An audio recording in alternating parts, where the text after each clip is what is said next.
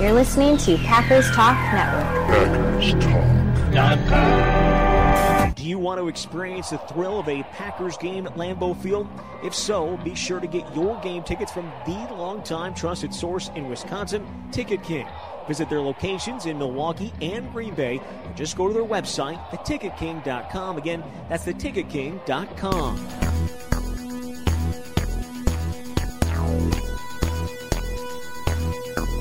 Packers Therapy.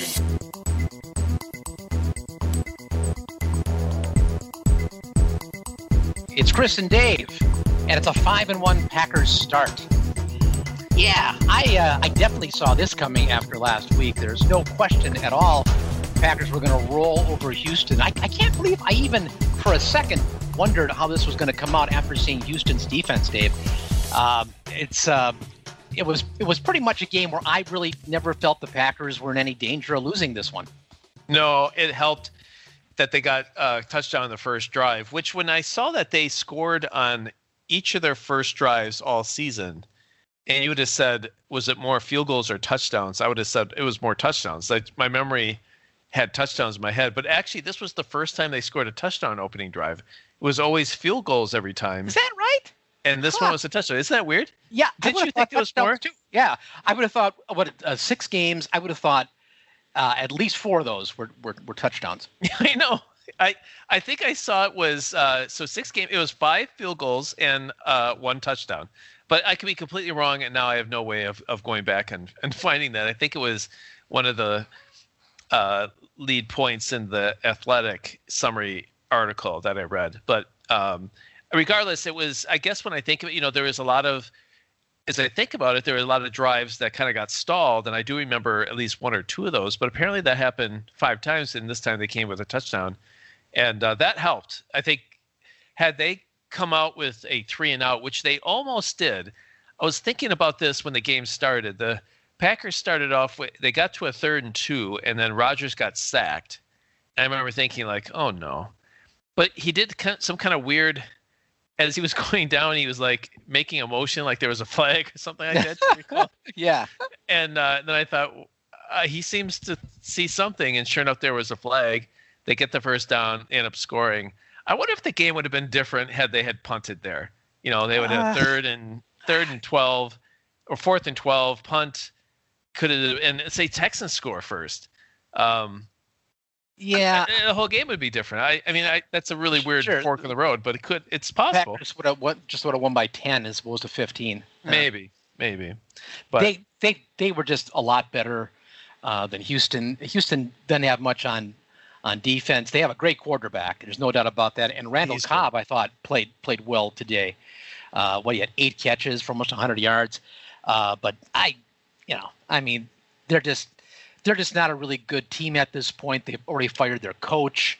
This is a case where a win's a win. We'll take it 5-1, but this wasn't really a challenge for them. It was a good get well game after the Tampa situation.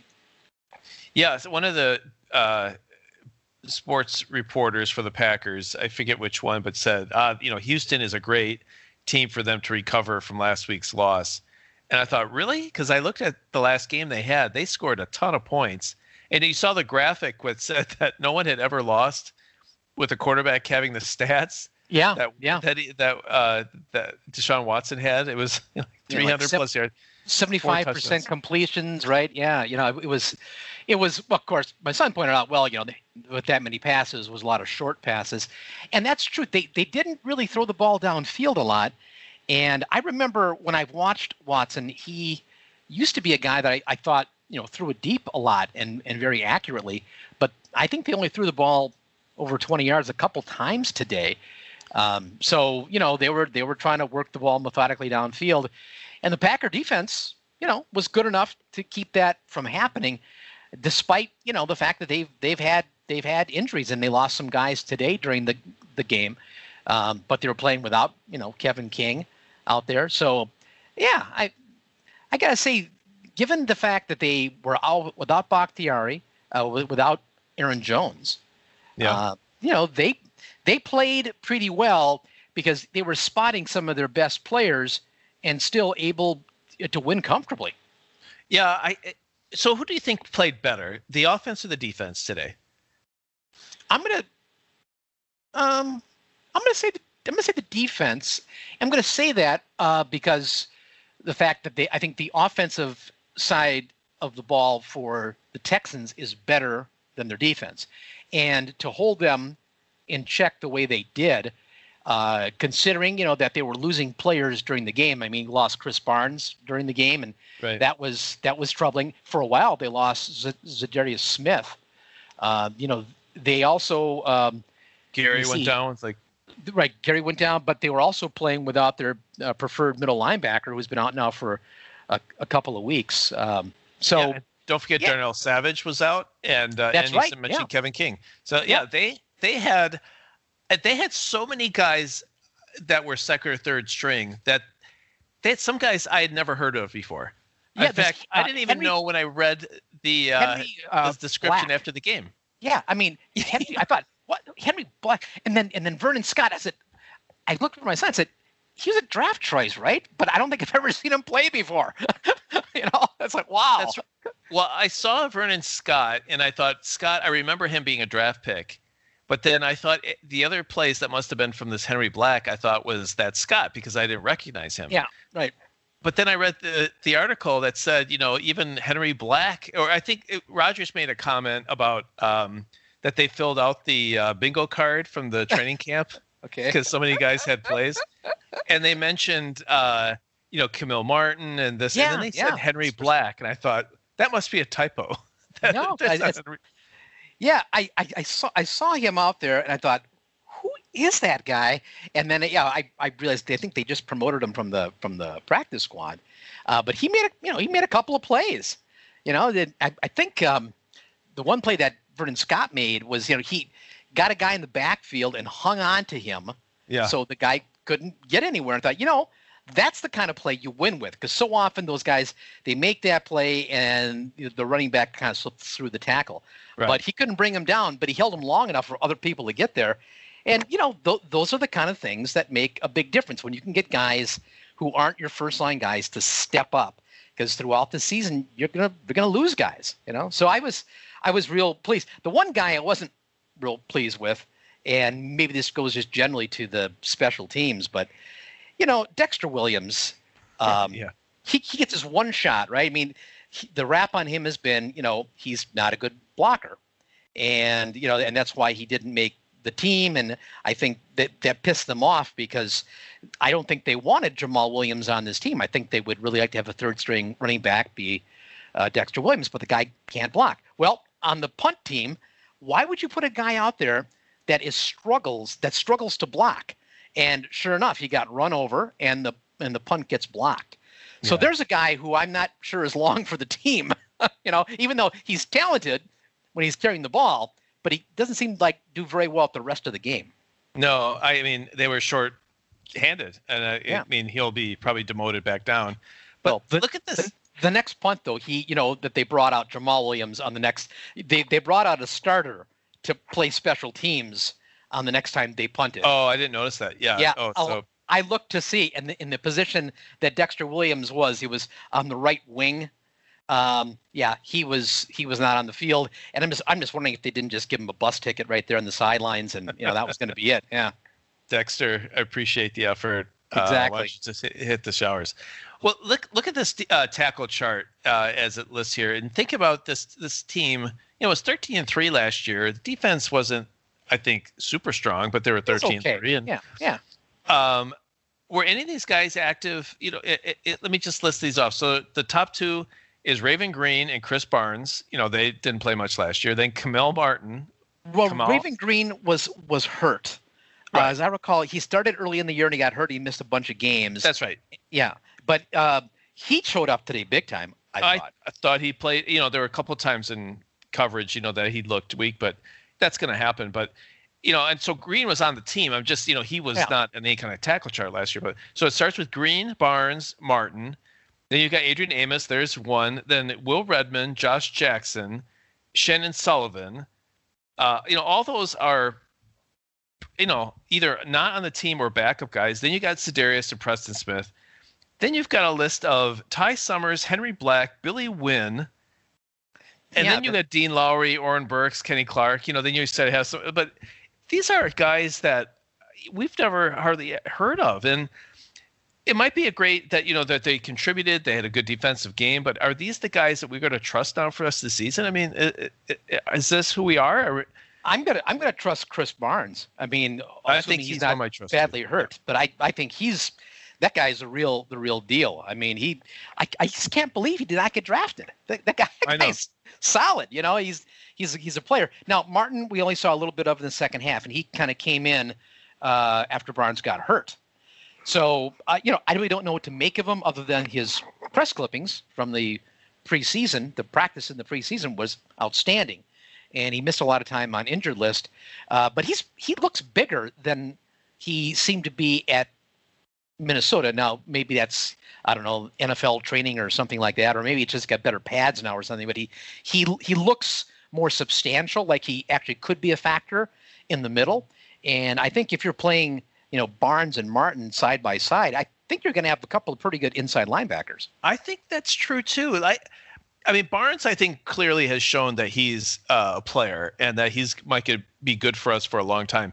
Martin was kind of a dream. Like maybe he's good too, and then all of a sudden we've got two inside linebackers that are actually, solid, similar to like what Tampa. Could we have a young Tampa Bay middle linebacker situation like that? That'd be a dream. So I thought, hey, Martin plays today. Maybe we could see him. I don't remember them playing at the same time. So I think we had Barnes played, and then when he went down, Martin came in. So we didn't have them at the same time. But who were our middle linebackers to start the season? They had the guy they picked up from the Browns. Yes, that guy. This is that's much of an impact he's had. Yeah, Christian. But the rap on him Bale. was that. No, not Christian Bale. Hell of an actor, though. No, the rap on him was that he got hurt a lot, and damned if he didn't get hurt. But he played okay when he was out there, and now he's literally an afterthought. Kirksey. Yeah, that's it. That's Christian. who it was. But who was the other? I think they started Ty Summers next to him. I think. Was it the starter? I mean, I know. Well, Barnes was out there a lot too at the beginning. I remember him like who was 51? Is that Kyler Fackrell? No, it's not. It's somebody else. Yeah. So he was out there too. Yeah. So I'm not. So maybe it was always Barnes. Maybe we didn't have anyone other than Barnes. I know we had Martinez last year, and I don't remember who else we might have had. But I mean, could it be that we've they had the other guy that they picked up in a trade, really good run stopper, but was terrible in the passing game. How soon they forget, right? Yeah. So far if it's not written on the screen, we've not remembered a single player's name. Exactly. Well, out of sight, out of mind. I mean, that's right. That's right. So yeah, I think the defense wins too. I thought Raven Green is. He seems to be able to cover and he seems to be able to tackle. Like he kind of is that tweener that actually does a decent job. The two middle linebackers I think are really active and fast and can tackle. Jair Alexander apparently is shutting everyone down. Yep. And it's hard to shower him with praises. And I read a little bit about it, and I think they probably talked about it in the post game, because when he's not, his numbers don't show up if they never throw to him or a pass isn't completed. He had one pass defended. I guess when you look on the other side, who did he cover and who didn't make any catches? Randall Cobb had a big game, but I guess was he covering Brandon Cooks or was it Will Fuller? Yeah, I think probably Fuller. But who was the guy had the catch in the end zone and then Alexander ripped it out of the guy's arms so he wasn't able to complete all the way to the ground? That was, I think, the pass defended that he had. It saved a touchdown, and I thought that might have been Fuller. If Fuller or Stills or Cooks, I mean, all those guys kind of interchangeable to me. And then maybe that's why Randall Cobb had such a big game, is that Alexander shut down somebody. I guess Josh Jackson would have had a decent game if there was another wide receiver that went off for 196 yards like Devontae Adams did. I think we got to tip our hats to the defense. And when I look at the first half, when it really makes, I think, such a big difference, the Houston Texan offense, who did score a lot of points last week, and this might be a team that's given up. I mean, you have to. Yeah. As much as I don't want to be a negative, but them and the Cowboys, the Cowboys have given up too, apparently. Yeah, all the Texas teams. But for Houston, it was 3 in punt, 6 plays in punt, 6 plays punt, 9 plays but a missed field goal, and then the end of the half. I mean, that's a great defensive start. You're up 21-0.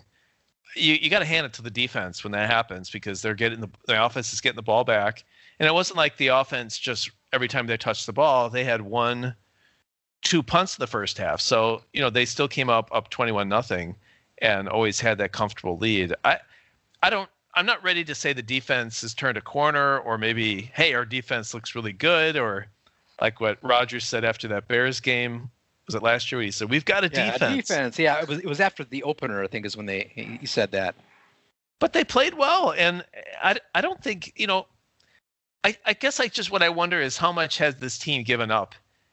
Packers come out, score a touchdown, they go 3 and out, and it just slowly deteriorates in terms of effort. And, to call last week a fluke, like Rodgers seems very intent on calling. Is that fair to say at this point? I don't know. Well, yeah, I don't know that it's a fluke. This week was, I think, a team that they're talking about selling off their parts. I mean, they're talking about, J.J. Watt, getting rid of him. In fact, I wonder if Randall Cobb isn't available, which I think would be a good target for Would you want him? Yeah, I would. After seeing him play today, yeah. Well, I saw Chris Raleigh, yeah, he wrote to us and said Michael Gallo from Dallas, another team, which is why I mentioned him, who seems to have given up. Yeah. And so and he's the number 3 guy, and he's also younger and probably cheaper. That may be a really good target for them, but you're gonna have to give up something, and it depends on what they're willing to give up at this point. And also too, they can't be too expensive, which is why Cobb might be a problem, because the Packers are going to have to do some signing in the offseason. They got 4 guys that they probably want to retain. And starting with Bakhtiari and Aaron Jones, and if they acquire any more big salaries, that's going to cause some cap problems. Yeah, I would think that isn't anyone that you would trade and sign would be someone that you'd be having for this year, and then you reevaluate at the end of this year, not a big 3 or 4 year contract or something. But I want to come back to something I read was they're looking at possible trades before the deadline, and they had the Packers trading. I guess it was all Packer trades. They had a few that like trading off Sternberger to somebody, and they had a few others. But the top one was trading with Texas, getting J.J. Watt and William Fuller for draft picks, like a 2, a 4th, and a 5th. But it's Watt's contract is so huge, though. Yeah, I know. Your cap. Yeah, I know. Yeah, and I don't know where he is. I mean, he's disruptive, and you don't know how much he's giving up to. I mean, he looked like he had a big desire to do well against his home state, favorite team, but he just couldn't do it all on his own. But he's 31 years old too, and you wonder, obviously his best is behind him. You're kind of paying for his name rather than what he's going to produce going forward. I would be a little bit concerned about that. Well, do you think they should do anything at this point? Well, I would not be against them. If they can get a Randall Cobb, might not be a bad idea. I'd have to look at what the cap implication would be, or like Chris Raleigh suggested, Michael Gallo from Dallas. And again, you have to take a look at what the contract is. I know Gallo's a fairly young player. He's number 3 for them, which means he'd be a little bit more affordable. You won't have to give up as much to get him too. So, yeah, something like that. I think that would be okay as far as I'm concerned. But while J.J. Watt is appealing because hell, he's J.J. Watt, he's 6'7", he's a big guy that can move. His contract and his age would be concerning to me, and I think they might be in a posture where getting someone the equivalent of whatever the Howard Green trade, or not trade, I guess they signed him off the street. Maybe somebody like maybe they sign a Clay Matthews, depending on the injury to Barnes. If they're going to have problems in the middle of the field, maybe Clay can play inside. I don't know what he would cost. But as far as I know, he's unsigned and out there. But of all the positions, is there anyone that you would address more than other? I have a definite opinion, which you'll hear about in a second. But do you? Offensive line, I think, is probably, in my opinion, their greatest need. I am not comfortable with Richard Wagner. Maybe if we were writing a German opera, I would want him at right guard. Yeah. But I'm not comfortable. Apparently, that doesn't help on Sundays. Yep. No, it does. Well, it doesn't unless the Met is open on Sunday, and that's but true. Then when you're not wide receiver. No, I think one of the things that is, I think, true about this offense, at least it's supposed to be true, is that the scheme gets guys open. And that does seem to be the case. I mean, they do seem to have a lot of guys running open. And if that's the case, you don't need somebody that is able to work himself open because the scheme is going to get these guys open, and you don't need to win one-on-one battles where you need a special, an A.J. Green kind of player. And I also don't want somebody that Aaron's going to lock on, and target 16 times like he did Davante Adams today.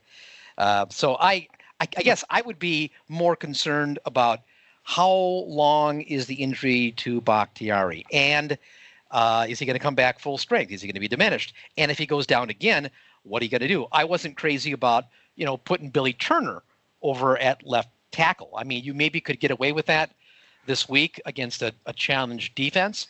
But I don't know if you're going to be able to do that against teams you're going to face going forward. I mean, they got San Francisco on the schedule. They're probably going to wind up playing, Tampa again if they make the playoffs.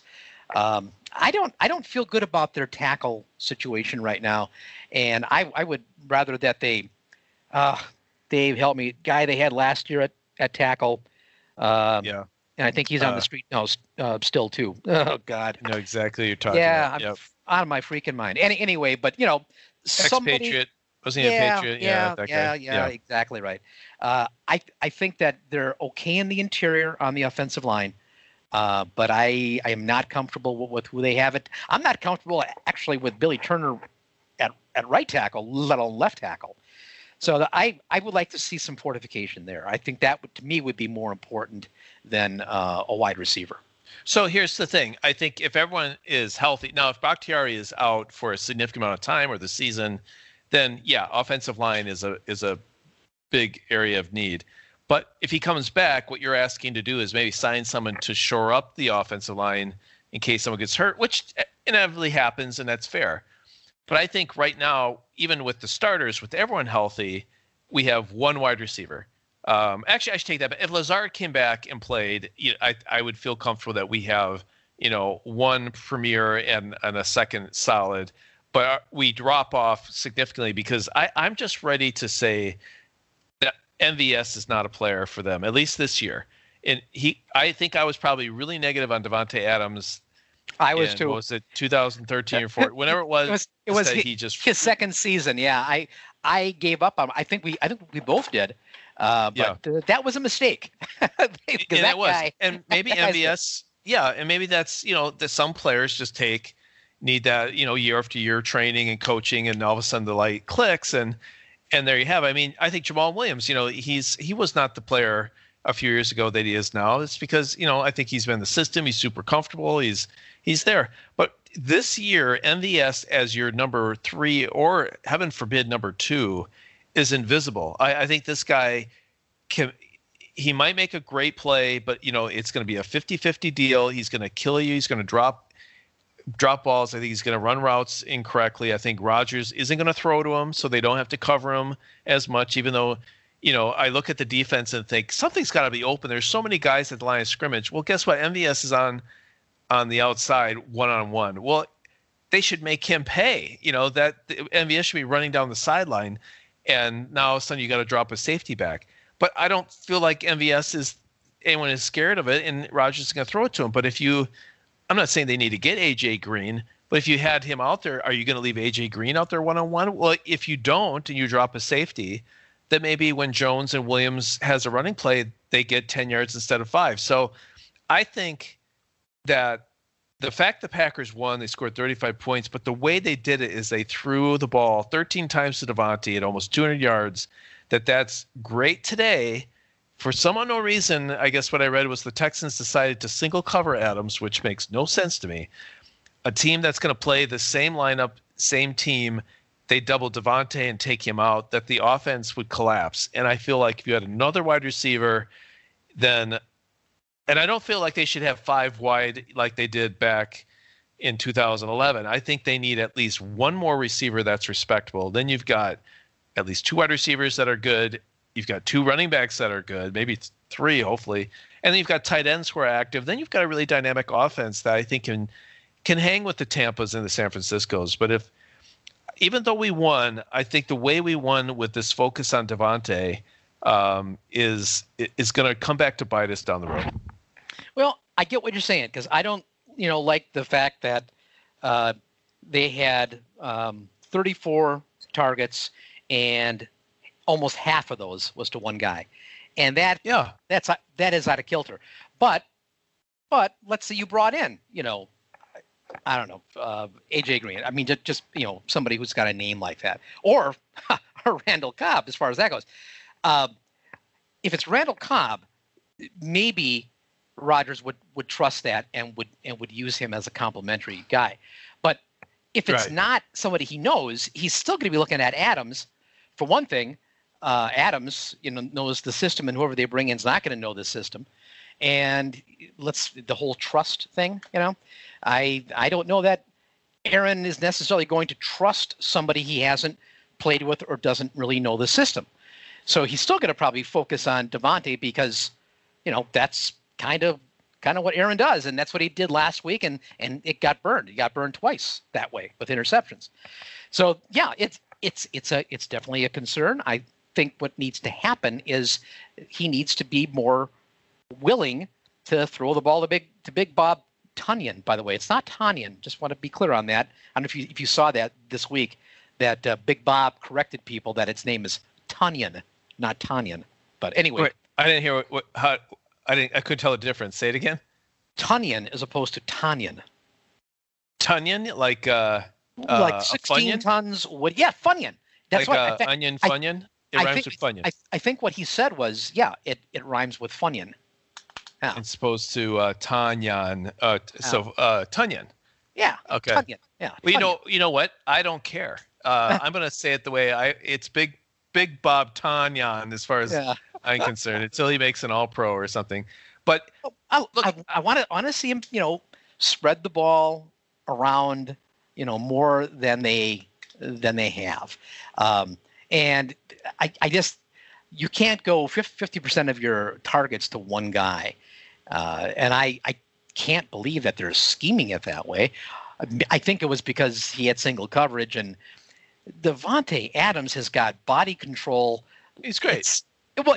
It's amazing, how he's able to do that thing that 87 used to do, right? Where you're up in the air and you twist and contort your body and can make that catch. I mean, that's just freaky. I don't know. I don't think you teach that. I just think you are that. And he was showing that again today, that he can do things that with his body that I don't know that you learn. I think you just have that. And so he's special. There's no, question about that.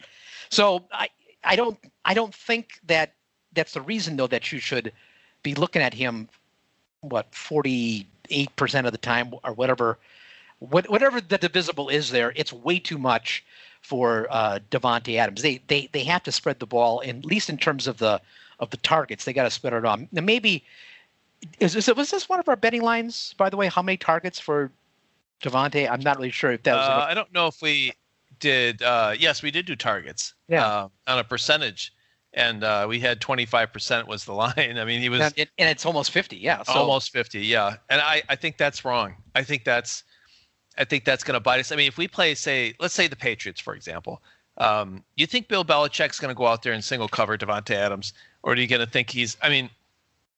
And especially after now another game like this, and same with like the Vikings next week, they're probably going to say, look, I don't care if Tunyon, Funyun, or Lewis or Taylor, we're going to make those guys because we're going to take away Adams. And we've had I shouldn't say we haven't had games where if Adams doesn't do well, we don't do well. But those are games where he's not playing. Like if he doesn't play, then it seems to be spread around. But when he is playing and he's double covered and Rodgers either forces it in or just waits for it. I mean, I think that's the worst thing that happens is he's double covered. Rodgers is waiting for him to make a break or do something, and then he gets sacked. Rather than, Adams is double covered quickly, go to number 2 and throw it. I don't know if we've seen that yet. Even though we're 5-1, we've had 2 awesome Davante Adams games. It was the Minnesota game and this game. Detroit was maybe the one game where he played, but wasn't maybe as big of a deal. Right. That was Yep. a little bit more spread out. So that maybe there was one example, and they didn't play the other 2. I just think against a Tampa, against take your pick. I mean, someone that's got a very good defense. I'm sure the plan is let's take Davante away and see what Rodgers does with it. And if you had a number 2 receiver that was dangerous, then I think you got a shot. Go ahead, take Davante away, and we'll keep throwing it to so-and-so. Well, that other so-and-so is MVS, and he sucks right now. Well, I'm sorry.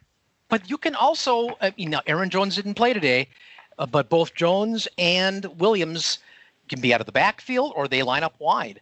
And that's why I think, and also too, don't forget they haven't had Urban for a while now too. The guys they had out there today, Darius Shepard and who else? Malik Taylor. Guys like that aren't going to be on the field when Jones is ready to play and when Irvin's ready to play. Those guys, and Lazard. And so that's why I think the way this offense is constructed, I think they have guys that can be successful. Don't forget, the games they didn't have Davante, they won those games. So I'm not sure that they necessarily need. If they're looking for somebody to make a difference or to help them team, to improve the team, I think they're probably better off, fortifying the offensive line, for instance, or the defensive line as far as that goes too. Although Kiki, was active again today. There was a Montrevious Adams sighting. Yeah. So those guys are improving, but I would rather than, try to get somebody that is more proven on the defensive line, because one thing, scheme isn't going to be as much of a factor there. You can kind of plug that, guy in, see ball, get ball, tackle man kind of thing. You don't need to have a lot of scheming for that. Offensive line might be a little more challenging, but still, I think you'd be looking at a depth guy, sort of a Tootie Robbins sort of guy, that you want to be able to get. A veteran who can come in and play when you need him to. So the next time, if it's Billy Turner that gets hurt next time, you've got somebody that you can go to and can plug in. And that's fine. And maybe they should do that anyway. I just want to make sure that you understand my point is that I feel like they need a second receiver because when it's not that they can't do it when Davante's not playing. Then I think Rodgers realizes I got to force it to the open man. And we've shown last year and this year that, we can be somewhat successful with that. It's when Adams is playing and he's double, triple covered. How is Rodgers going to handle that? And if he had someone else that he had just a lot of respect for, and so he can look off Davante and I'll look to my number 2, who I really like. And it could be Cobb as much as Green or Julio Jones or, someone big like that. It could, but just someone that he trusts, that he could say, you can double and triple cover Adams all day long. I'm going to throw 13 times to XYZ, whoever that player is. I don't think that's going to happen right now. I think he sees he's double covered. He's going to look at MVS and he's going to not throw it. And yeah, he could throw it to running back and the tight ends, but I think what ends up happening, then it's too late. I think Davante is too much of a temptation. It takes time off of the clock. It takes him time to sort of process through, and then that's where you get 4 or 5 sacks a game. So I feel like if you're coming at it where you've got 2 very good wide receivers, and maybe Lazard is enough, but right now he's not there, and I think they're in a good shot here where they get home field advantage. I think they go out and trade some future picks for a wide receiver and try and win this year.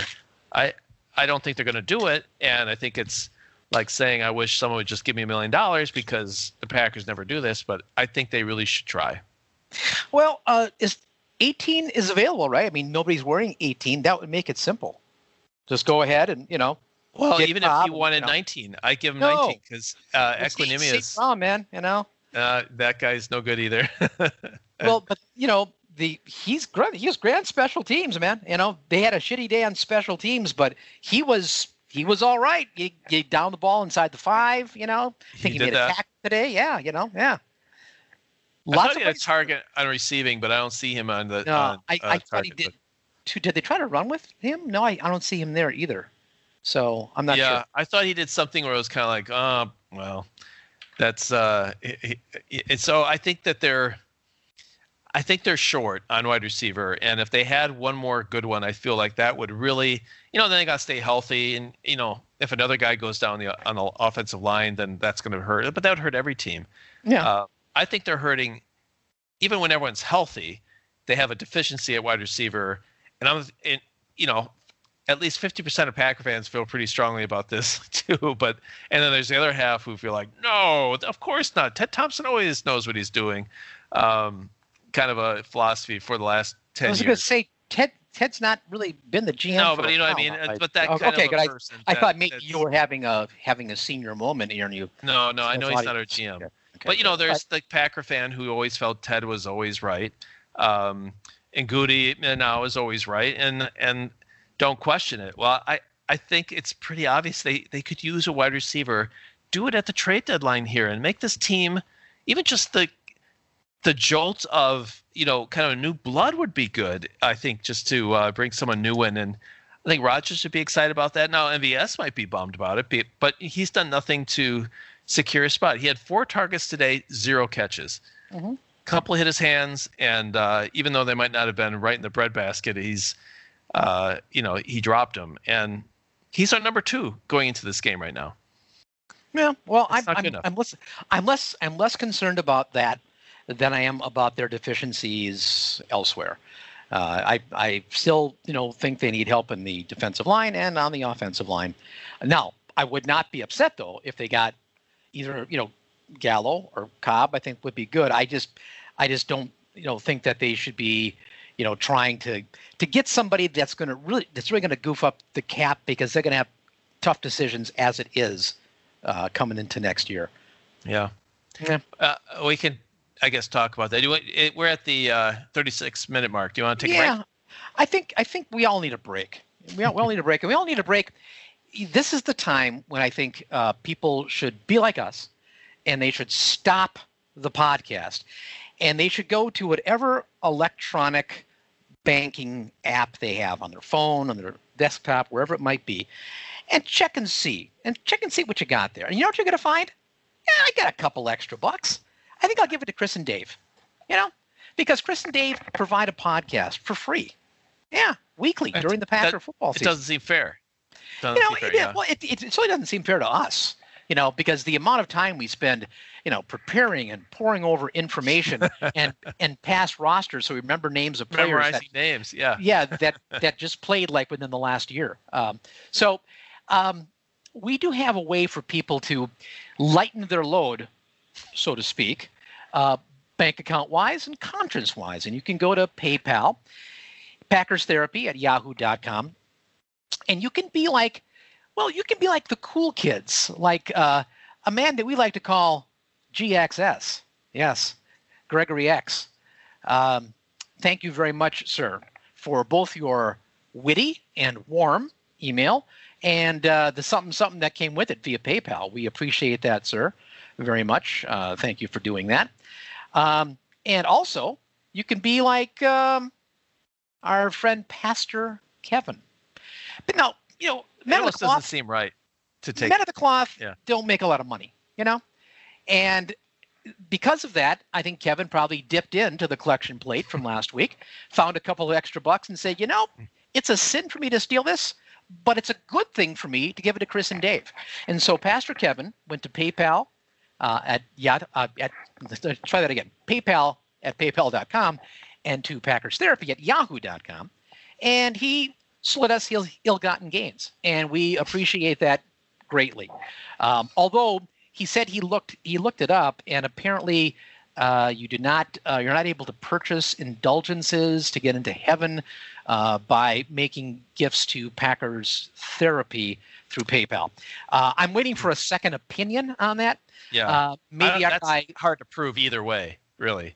Well, Logan, our MDiv man in Denver, Logan Robertson, he may have other information, perhaps translated from the original Greek, that would assure that that's okay. I don't know.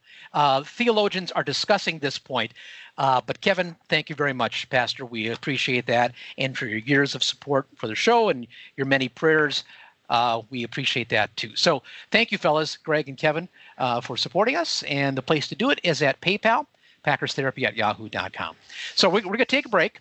I'm going to go check in fact, I'm going to check my 403B as well as checking my bank account, as well as the numbered account we have in Lucerne. So we'll be checking on that as well. Or is that in Zurich? I can't remember, Dave, where we keep our offshore account. But anyway, we're going to check all those and make sure that the money is coming in the way it should. So anyway, we'll be back to talk more about the Packers' victory over the Texans. You'll have more Chris and Dave in just a bit. Chris and Dave back with more Packers Therapy, and I looked it up, Dave. It's actually in Geneva where that account is. So we're all good. They're starting to come down on some of those Swiss bank accounts, but I think we're okay. We might have to move it to China, like apparently Trump or someone has like an account in China. Well, why not? I mean, I wish that we actually have it. I much prefer the Caribbean because the weather is just Yeah, we could do a Cayman. Yeah, that's more of a governance kind of thing. Hey, I know the name of the player that we've been thinking of, and I want to coach you into the name. See if I can jog your memory. Are you ready? Ready. I'll give you the initials first. Okay. JV. Junior varsity. Okay. Believe me, I have a lot of JV experience. Let me tell you that. Yes, I remember it now. It's Jared Valdir. Very good. Yeah, that's what we're thinking. Yeah, he came out of nowhere, out of retirement, played and was really effective. Yeah. And then we cut him, and he still wants to play. And then we have a need, and there's a guy sitting around that's actually pretty effective that we can. And we're not doing it. I guess I don't know who we cut, other than I suppose Dexter Williams made a pretty good bid. He made a pretty good case for the discontinuation of Dexter Williams. But didn't Dexter wind up going to do lumberjacking someplace after he killed all those people in Miami? I was going to go there too. Is that what happened? Yeah. Okay. Yeah, that was, and I think he had a thing for his sister. Yeah. Oh boy, that's just. And then she married one of the Avid brothers, which is really weird. That's weird. Hey, and I'm serious about it. Okay. Anyway, so yes, I mean that's the kind of move I'd like to see them make, because it would be a security blanket. It would be like probably a warm weighted security blanket where it's all snuggly and you can just go right to sleep on, Jared Valdir or Valdir. How's it spelled again? Is it Valdir? It's Bunyan. I don't know. Side note for a second, though, on that weighted blanket. Yeah. The weighted blanket sounds like a terror. I know people like it really helps sleep. No. It's like it's fabulous. Oh, I can't stand it. No. The only thing is it's hot though. That's the problem. I know there are some of these though that are kind of I want to say they're mesh, but they're woven so that you can breathe. The one I have, I absolutely love. But, after about 5 hours, you got to take the damn thing off, and it kind of defeats the purpose, right? It's all snuggly until you get really hot, and then you're awake. So it's supposed to help you sleep. Yes, that's the point why it's bad. Yeah. But when you go to a hotel, do you keep the end of the sheets tucked in, or do you kick them out? Oh, I kick them out. Kick them out, right? Yeah, that's the same thing with a weighted blanket. That'd be awful. I like it's very light comforter. It's like getting a hug. It's like getting a hug, Dave. No. But a hug too long and from a very heavy person and laying on you for hours at a time would be bad. It's sort of like getting a hug from Kenny Clark. Yeah, all night long. I mean, yeah. Probably, well, my blanket smells better than I think Kenny Clark does, at least by the third quarter. That's it. I would like to check that out. I don't know if I believe that. what's one of the best things about the NFL is that you can't smell them. Do you ever think for a moment what it must smell like down there? Oh my God, it's got to be. I don't. Yeah. Well, in fact, you're going to think about it, not going to be able to sleep tonight because you'd be thinking about the belching and farting and sweat and blood. Oh God, it's got to be horrible. Well, I will sleep better because I have a much lighter blanket. I want my feet sticking out. I want a light blanket. I want a fan blowing on me. That's another must requirement for me in my sleeping. That's a weighted blanket sounds like the exact opposite what would help me sleep. I think that sounds like torture. I cannot stand a fan blowing on me. Oh, really? Yeah, I don't, because it's I like the room cool, but not cool from being blown. Yeah, no, I know what you're saying. But really, I bring a small fan to hotels because I always want a fan blowing on, even if it's a light one that's just, but it's like right on my face. I want a fan big time. You bring your own fan? Yeah, when I go on the road, I bring a little fan in my suitcase. Yeah. Is it one of the Packers Therapy fans? Yeah. I mix it up. Yeah. Like you put John from Scotland in your bag. Yeah, that's right. I rotate. Dr. Klaus. Yep. Come on in. Let's get in here. I heard that the Packers did play a football game. We probably should talk some more about that. I thought we covered it all. We covered that Devontae is not the only wide receiver that they should have. Didn't we? Isn't that a main thing? We talked about the defense. Yeah. What else do we cover? Okay. The special teams were horrific. That onside kick, when I saw they were lining in front, I thought, this doesn't work anymore. And damned if it didn't. That's the kind of thing where it's all, laughs now when you win by 15 points, especially when they get the ball and then they, fumble it right afterwards. But that's the kind of thing that could really screw up a season, with a competent team doing what Houston did today. And I hadn't seen that kind of onside kick before, and it worked great. And it made me nervous because I got right away, flashbacks to a certain NFC Championship game that will remain nameless. So that I thought was bad, and the block punt was absolutely terrible. Now, there was some good stuff. The one that St. Brown is no St. Brown, but anyway, the one that he was able to down at the 2 or 3 yard, that was terrific. What was Houston's plan with that punt? Because there was no one to fair catch that punt. Did you see that? And I was listening to the Cheesehead. I've been listening to them live during the game because I can only go so far. I was started with the Fox broadcasters, but they're so bland that I thought this is not fun. And plus, Nagler and the other guy will talk during commercials and stuff like that. So, but I didn't see what was happening. But they showed the replay that showed they had a guy off to like the right, but no one deep for the punt. Like I don't understand what was the point. Did they explain that on the broadcast? I don't think they did, but I was probably having my own personal commentary with my with my sidekick during the game. We're probably talking about. Did you have anything insightful? Well, the only thing that I was insightful on was the fact that St. Brown did a fantastic job. He ran down all the way to the goal line without going in the end zone, was in perfect position when that ball hit to make the play. And I thought that was a thing of pity. That was every bit as, David, I take it back. They're actually showing this as I speak. They're actually showing it on TV right now. And what happened there? They had a guy who looked like he faked rushing the punter. Instead, he sprung out from the formation and tried to get the gunner while the guy who was split out to the left ran back to get the kick. It was a deception thing. They were just showing it and they circled it on TV. So that's what it was. So there was someone deep, but they just let it go. Yeah, well, he wasn't deep to start with, but when the ball was snapped, he ran back deep, and the guy who looked like he was going to blitz from the left side went to get the gunner. Didn't work out great, though, because St. Brown got around him and was able to, down the ball inside the 5. This may be unfair, I don't know a lot about Houston, just what you hear leading up to the game. They seem like a team in disarray right now. They really do. Yeah. I mean, that's why it's hard to make any real judgment on the Packers because, and not only is it that they, they're in disarray, but you got up on a lead. And I mean, a team that's circling the bowl and gets down. I mean, anything that happened in the second quarter on is almost just to completely dismiss because I think this team kind of gave up. Yeah, and that's why this is a hard game to talk about. I mean, it's great that they won.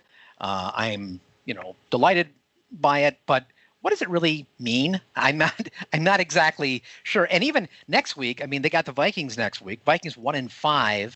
I think they'll be better than they were in the first game, but they're having just a horrific season.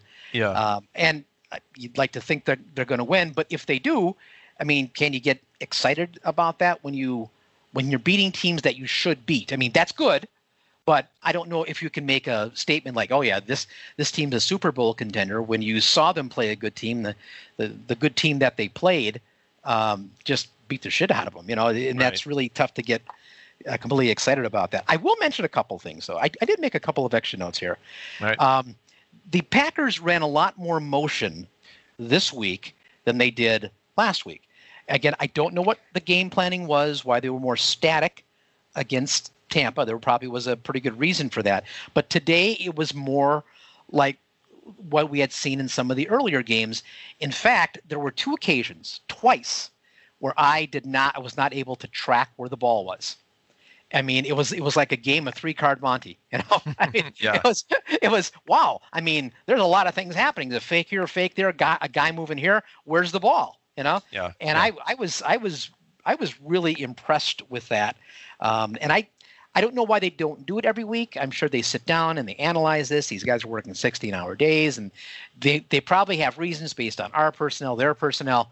But they just seem to be so much more smooth and dynamic when they're doing more motion. And it seemed like they did a lot more motion this week. So, yeah, it almost is. I wrote down that it's so effective when they do a run play with some kind of jet sweep, a fake of some sort, that it almost is like there's 3 kinds of plays. There's a running play that's normal, you have a passing play, and then you've got a running play with some kind of deception. Like, it just feels like it is a night and day difference than just lining up.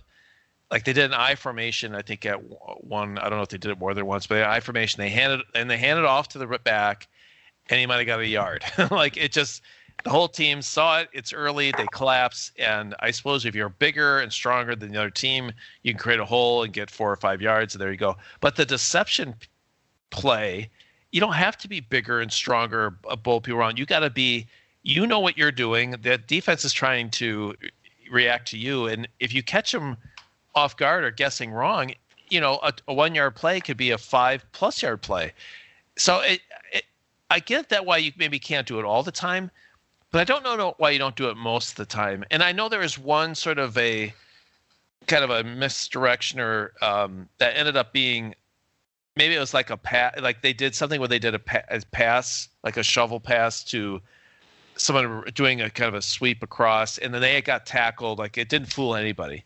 And I remember thinking, like, that's okay. I'm willing to live with that. That's no worse than handing the ball off and getting stopped at the line of scrimmage. I mean, it just happened that this guy guessed right. He guessed that the guy who was doing the sweep got the ball, and he reacted and got it.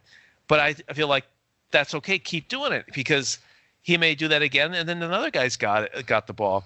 The other thing, too, I thought they specifically ran a play that I loved. It looked like it was a kind of a traditional Packer play. You had, I don't know if he had 2 or 3 guys lined up on the left, and it looked like Rodgers was going to do a quick wide receiver screen, and he sort of pumped it, held it, and then Tunyon ran down the field. Or I think it was Tunyon, and it was down the field to the tight end instead. So it was one of those, you do a play that looks like one of their staples, but you end up having a wrinkle to it. And I love it. I think that should be more and more and more part of the offense, that you have your plays that work well one week, and next week you do the exact same thing, but you direct it to somebody else. So you just never know what you're going to do. So there's really no way to emphasize it. other than I think teams are going to know you're going to throw it to Davante Adams, as many times as you can. But other than that, I hope that they can be as deceptive as possible. Yeah, I think that is an important part of this offense. This is an offense that is based on deception. It is more of a finesse offense. I want to know if they can line up and they can run this offense that is a finesse offense against a physically talented and imposing team. I'm not sure if they're going to be able to have success against teams like Tampa and like San Francisco was. I'm not sure what their defense is like this year, but those physical kinds of Chicago will be a really interesting test. But you're not arguing that you should run the offense differently against a better defense, though, right? Well, no, that's the only chance they have, right? Well, I'm not arguing that they should. What I'm saying is that when you've made a decision to play, this kind of game, it's almost like if you made a decision that you're going to be a ground-based, a power football kind of team. Once you've made that decision, I mean, that's who you are, and that's kind of what Lombardi's teams were, right? I mean, they ran the ball. It's a power sweep. It's what they did, and their bet is that what we do, you can line up against us, but we'll just block it better, and we'll have success anyway. Right. Now, maybe that's true. Maybe that's true with this offense too, but they haven't lost a lot under LaFleur. But the times that they have lost have been against teams that are more physical than they are. So I'm looking forward to those Bears games to see how they match up. Sometimes it's interesting, teams that maybe aren't as good, quote, as good as you, but the matchups just favor them because of the way they play is not to your strength. Can they prove that this kind of offense is going to work against teams that are physically tough? And I don't know. Last week is going to stick in my mind just because they were just so totally handled. Yeah, right. And today's game was much more like the first four, where they could do pretty much whatever they wanted to do whenever they wanted to do it. I mean, it was a impressive performance all the way around. In fact, I think that, without having your number 2 receiver, without having your left tackle, and without having your number 1 running back, to be able to work as well as they did is a testimony to how good that offensive scheme is, that they're able to be that successful, but against a defense, I think that came in 30th in yards allowed. I mean, this is other than J.J. Watt, they don't have a lot of great players on that defense. And so the Packers were pretty much able to do whatever they wanted against them. In fact, a big game today by Jamal Williams. He only had 77 on the ground, but he caught 4 passes too. He had 114 yards total offense. And that's your number 2 guy is able to do that. It's a testimony to him, to the scheme, but also to how mediocre the Texans defense is. And Rodgers committed to throwing the ball to Williams when he was open. I think there was a play in the first drive where he had a really nice catch running across the kind of a crossing pattern. And so, I mean, a big part of it is Rodgers committing to throwing to the open guy, on rhythm. And I think today they did a lot of that, but it's hard to say, wow, he probably focused a lot on Adams, but it didn't suffer for it. I mean, they ended up scoring 35 points, and Davante received almost 200 yards. I just feel like, and I mentioned this to you, and we don't probably have enough time to go through it, but this book I'm reading from Annie Duke is a new one called How to Decide, and she's trying to just have you differentiate what is a good decision, not just by the outcome, but by the process that went into deciding it. And sometimes luck comes into play, and you might have a really good decision, but your outcome might be bad because even though you made a decision that gave you a 90% probability of success, that means 10% of the time it could not succeed because there was a factor you didn't realize or didn't know about or couldn't know about that made it fail. But that doesn't mean the decision was bad. The classic thing you think about in this is Pete Carroll's decision to throw the ball in the Super Bowl at the end Was that Right. a bad decision or is that just a bad outcome? And it's true.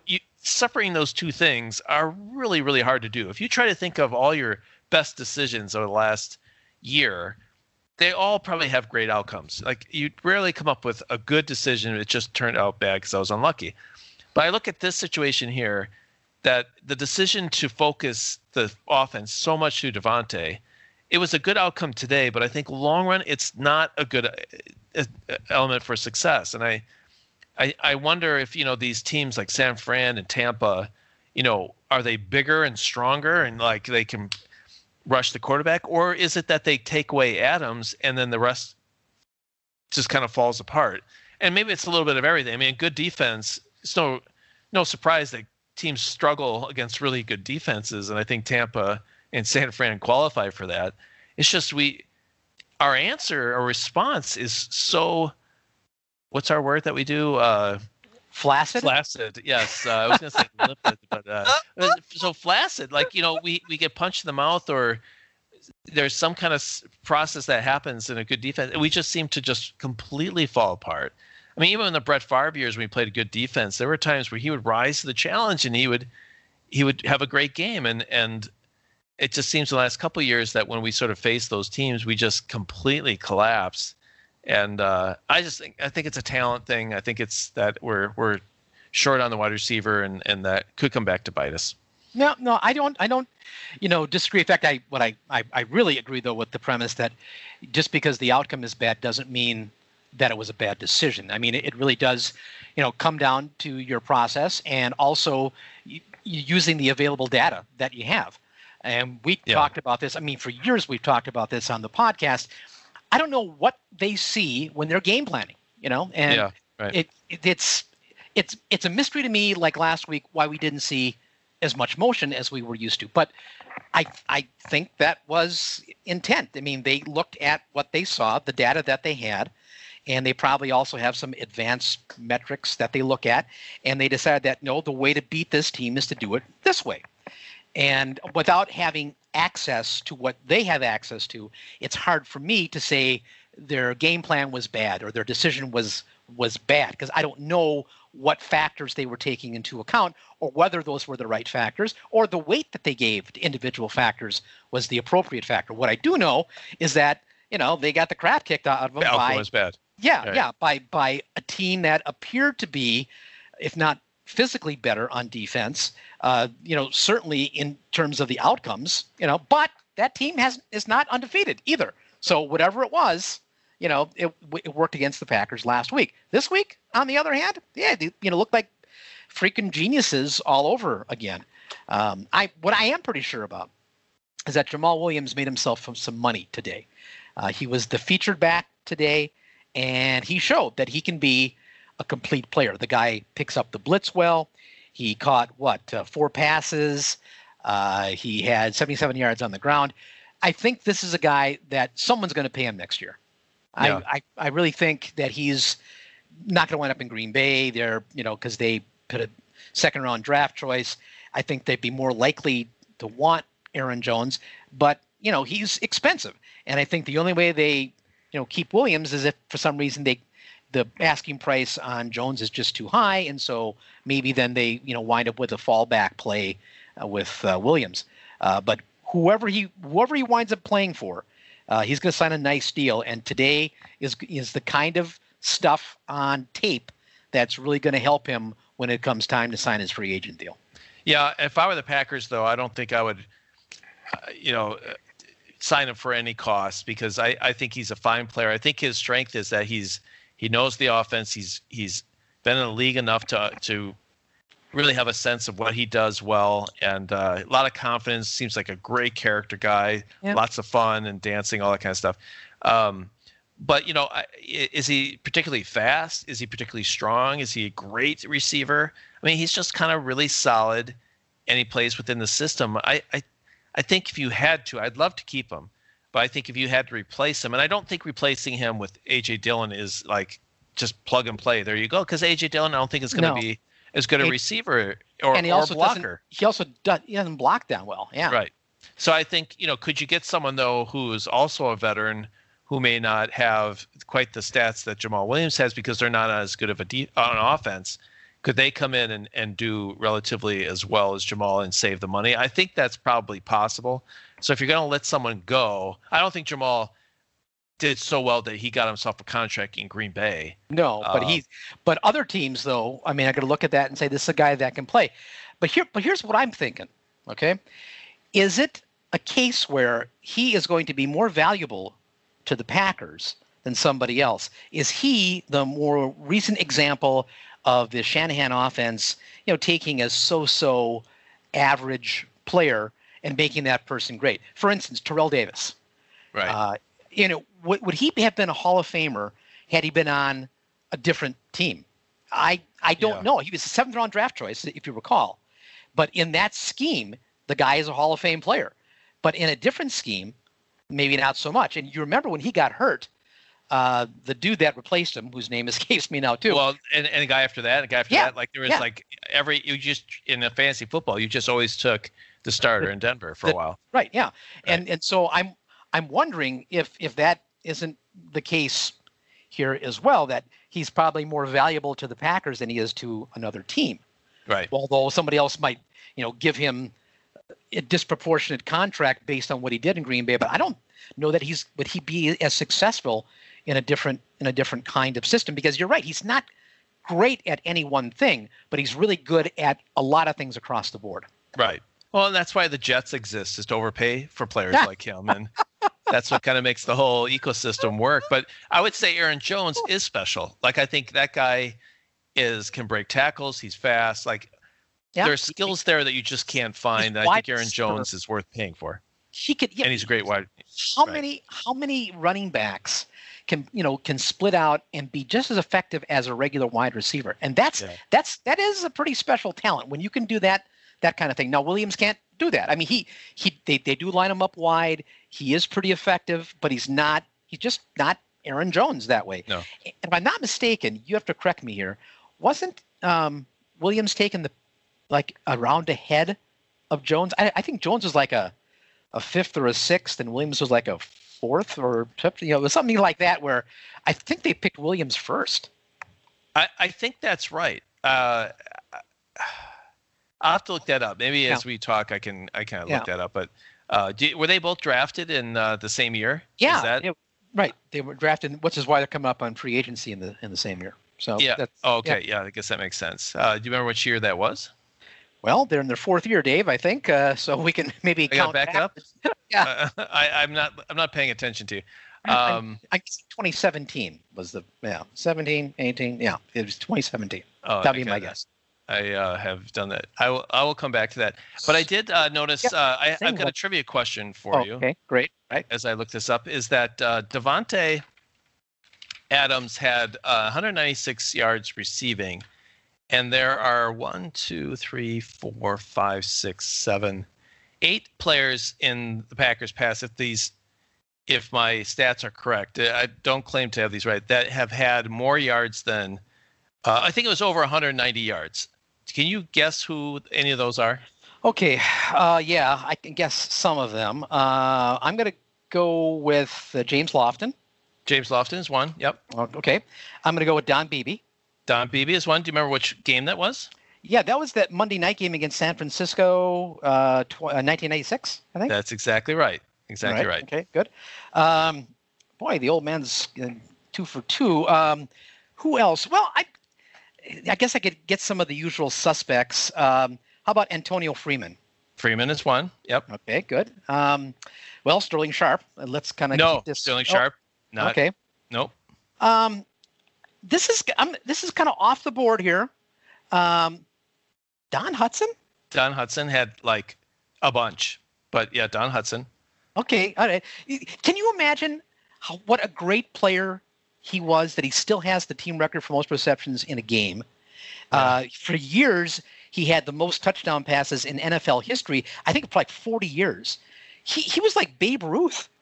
You know? I know it's yeah, and in a pass happy offense, no one has still caught more than 14 balls in a game in Packer history. It's just that guy was really good. He was really good, yeah. Unless everyone else was really, really bad. But yeah, Don Hudson. He used to sell cars in Racine. I remember that was Is that right?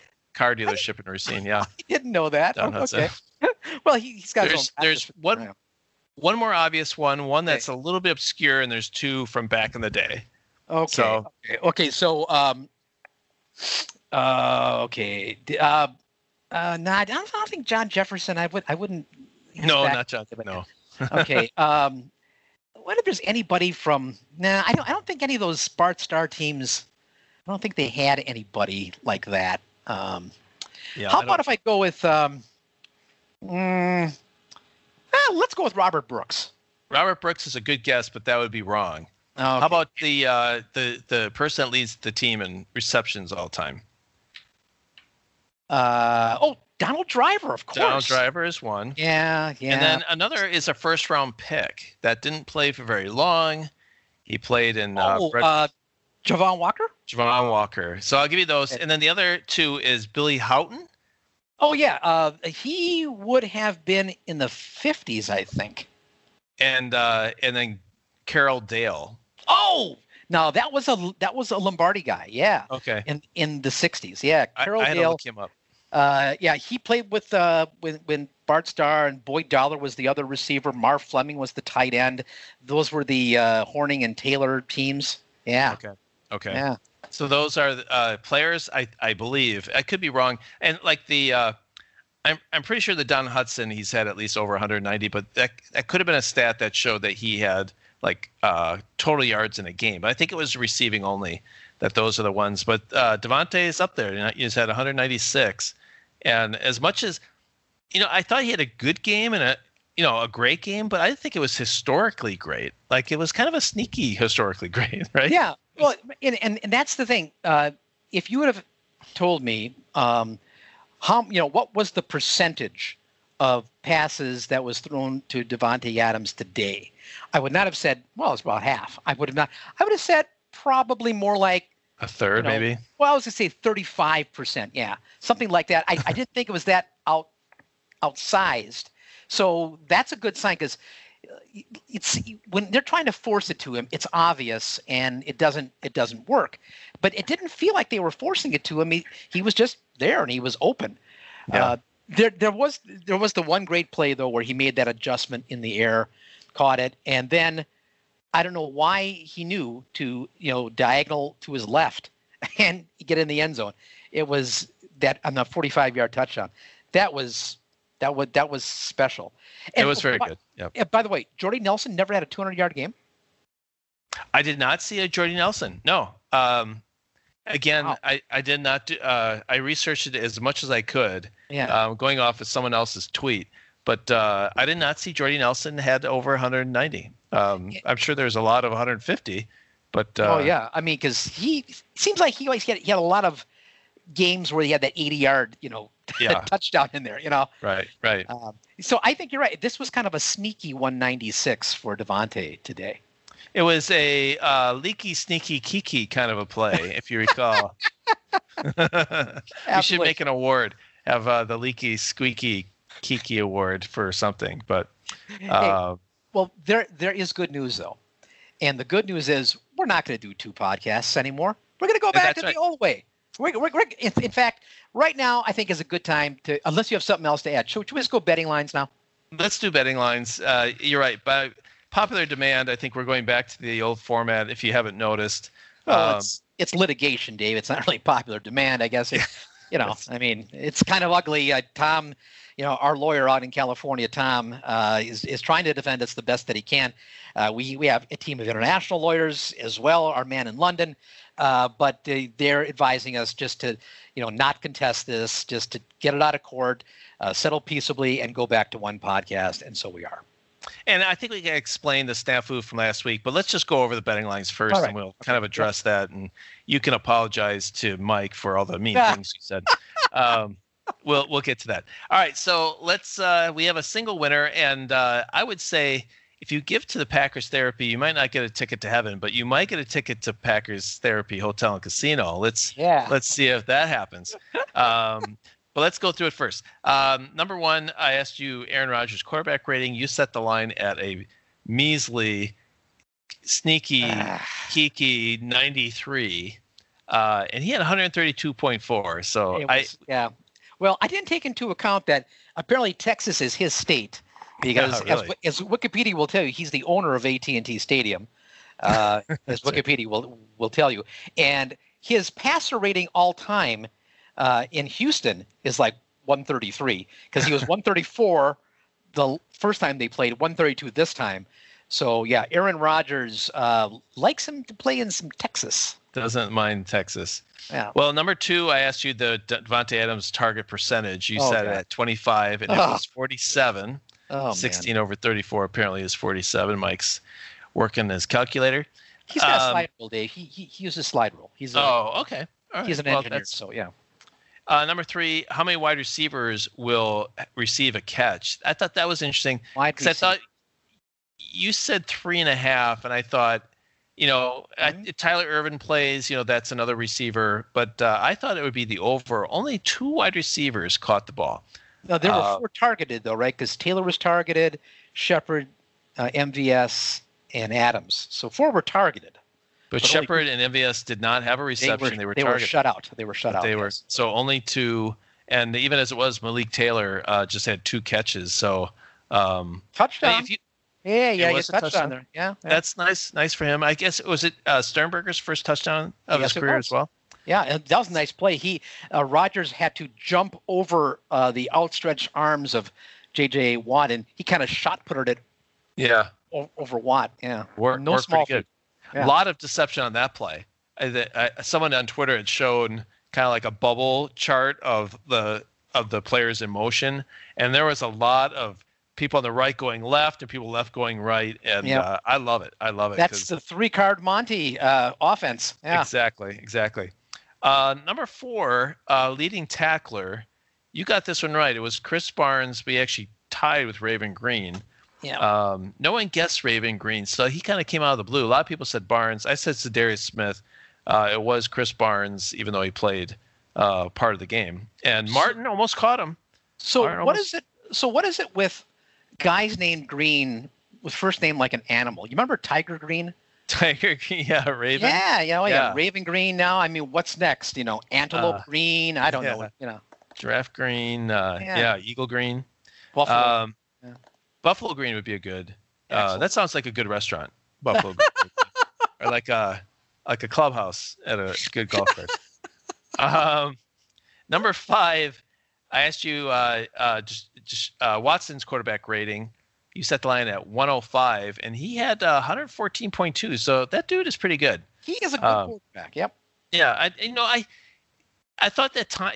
There were some plays that were great. Is one of those you really can't do much about that. And there are other times where I felt like he kind of held the ball too long or missed the guy. But I think overall, I think he's a pretty good quarterback. Yeah. This was pretty insightful. Number 6 was total yards for Randall Cobb. You set the line at 38. The dude had 95 yards. I know. He looked great. He looked absolutely great. Yeah. And he was also juiced up too. He was happy, man. Whew.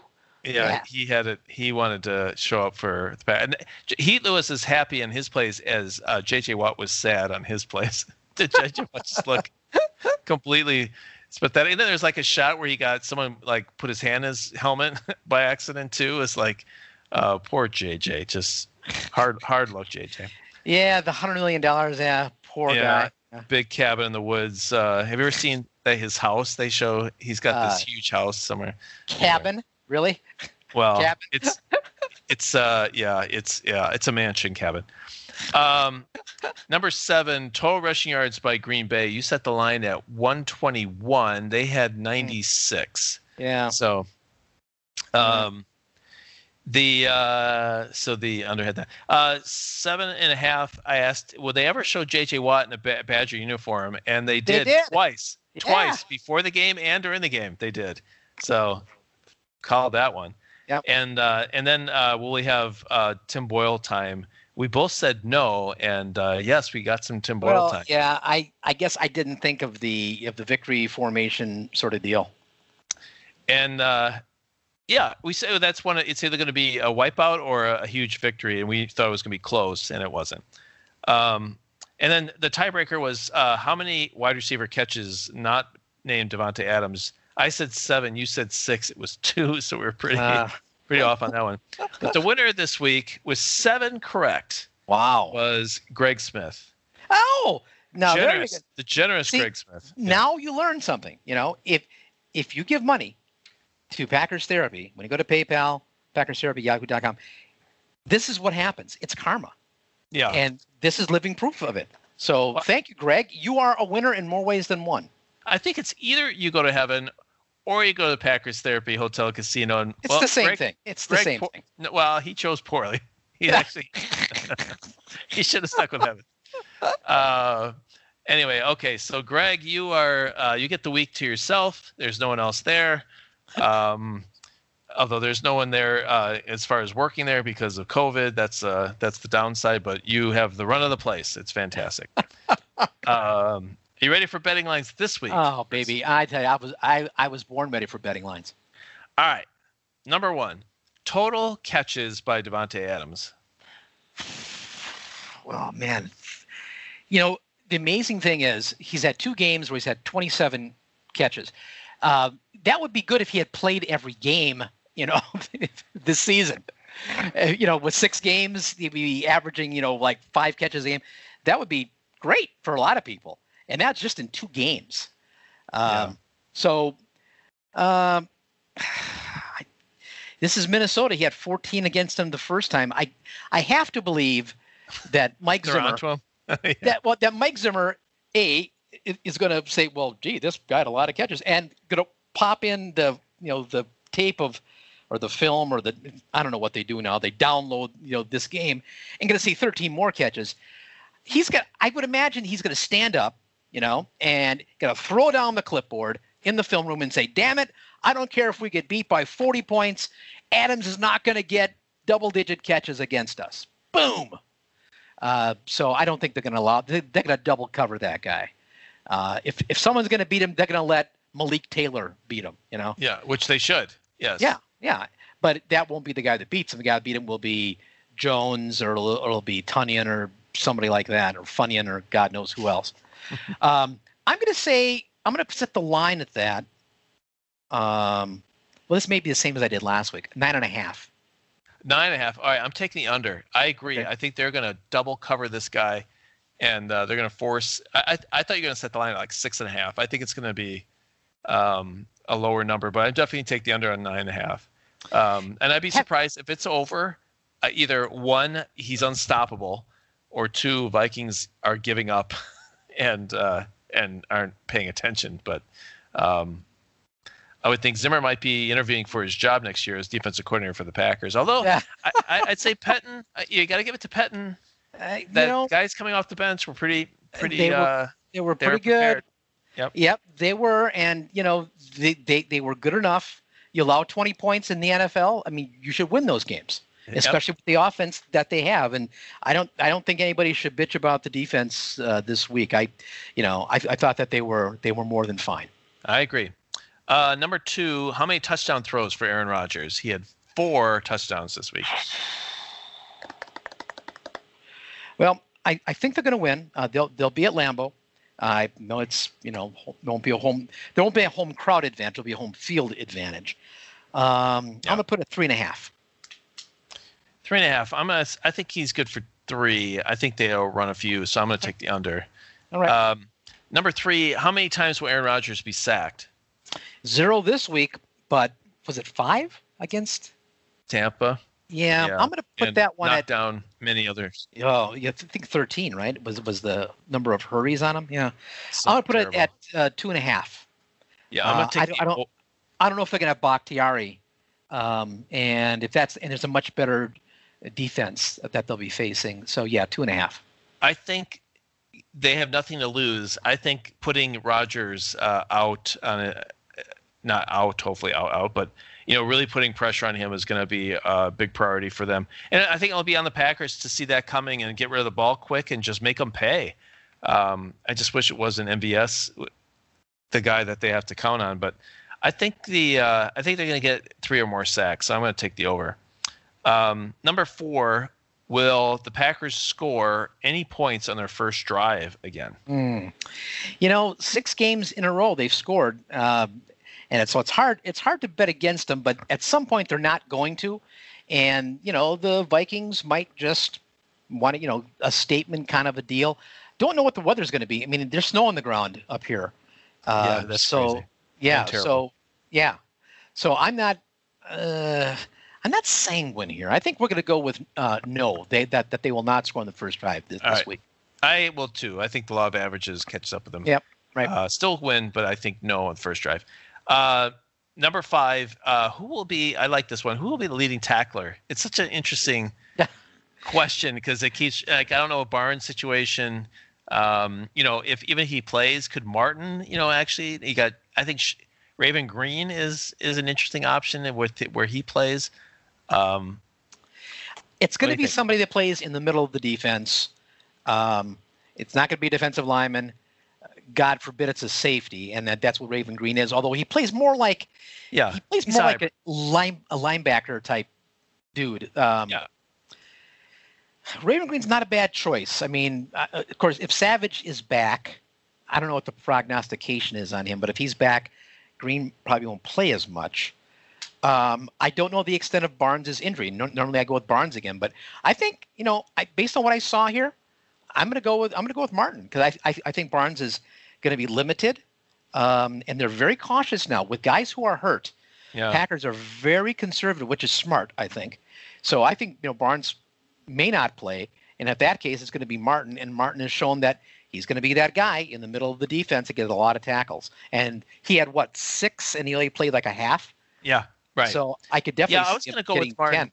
Yeah, I thought I was going to surprise you with that, but you took it. So I'll take Raven Green just to be different, but I think it could be Martin. I think that's going to be a really interesting development if Barnes plays or plays sparingly and Martin makes a ton of tackles. Then how do you fit these two guys on the same field at the same time? And I'd like to see, can Martin cover?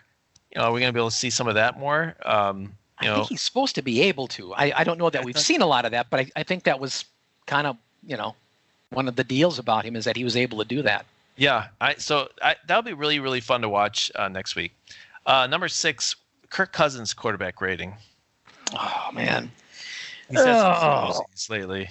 Well, see now, the question is, will it be higher than his the amount of millions in his contract? I mean, that's the question.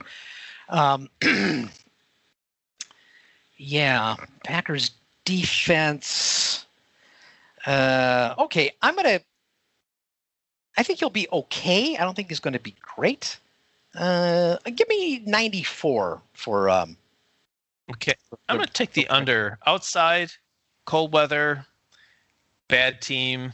I think he could throw a pick or two that could get that done. I'm going to take the under than 94. Yeah, Packers have not had a lot of turnovers. No, they really haven't. They got one today, right, with the fumble. And that was that who made the hit on that? Was that Martin? That no, it was either. Was that Scott Black? Yeah. Okay, one of those. I mean, that was a hell of a hit, and the ball was popped. Wow. It was impressive. So Amos recovered it. Yeah. We have to look. I'm not sure if it was Henry Black or. Now, where is Scott? I guess I don't see. Oh, Vernon Scott. Yeah. I got a tackle for loss for Vernon Scott, but I can't see who created the fumble. You might have to look at that at the replay. All right. Number 7. This is a little bit of someone who's a thorn in our side, and also kind of predicting what one of our better players is going to do. How many catches for Adam Thielen? I feel like that dude burns us. Yeah. Is good for like 7-8 catches a game, but Alexander. Right? They held him in check in the first game, correct? I know they won a lot, but I thought he still had his 4 or 5 catches, and yeah, I think Alexander, you could kind of put him one-on-one with Thielen and really try and shut him down. But Thielen just seems to get his catches. So what do you think? Yeah. So you want not yards, you want catches, though, right? Catches, yeah. I mean, the guy could get 10 catches, but if it's for 90 yards, big freaking deal. Yeah, you're right. He does seem to get his catches. I'll put 5.5. 5.5. All right, I'm gonna take the over. All right. That one. 7.5. All right, you have to think of this one. How many times was Darius Smith go down with an injury? Oh man, he did that a lot last year too, right? But he did. Yeah, he's injured. Oh my God, he comes out and then he's back on the field. Like 2 plays later. He's like a soccer player, It's like, oh my God, and then he's back up. Yeah. So it would count. You see him, and a trainer comes out. So in other words, he has to miss at least one play. So right. Yeah, limps off. I guess this is Mike's call. I suppose he could limp off, and we might be like, Za'Darius is limping. Like, we'll know what this. I mean, it's hard to describe. It's like pornography. You know it when you see it. You know what a Za'Darius fake injury when you see it. How many times do you think we'll get the fake injury from Za'Darius? Once. Is that what you're going to set the line at? Oh, I didn't know I just set a line. I thought you just wanted me to choose a number. Well, I think I'm going to set that line at 1/2 then. All right, 1/2. All right, I'll take the over. Okay. And then 7.75. Do you think that the Packers will make any trade between now and the next time we do a podcast? Any trade at all, huh? Mm-hmm.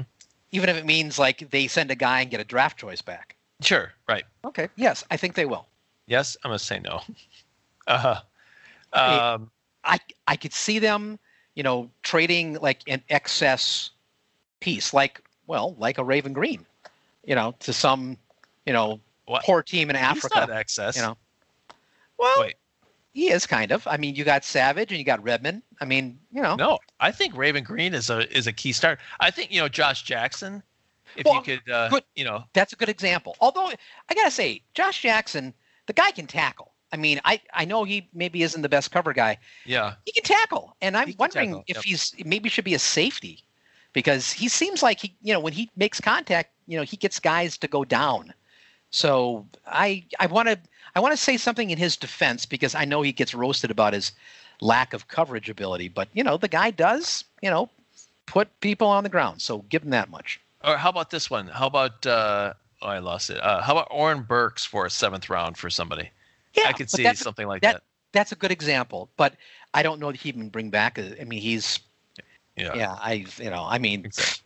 Yeah. But they seem to value like he's a former 3rd round pick. Like, yeah, it seems to people. He's got good GMs measurables. Like yeah, he's one of those guys has all this talent, but he's been hurt, and when he's not been hurt, he's been just a guy. So the trade deadline is the 3rd.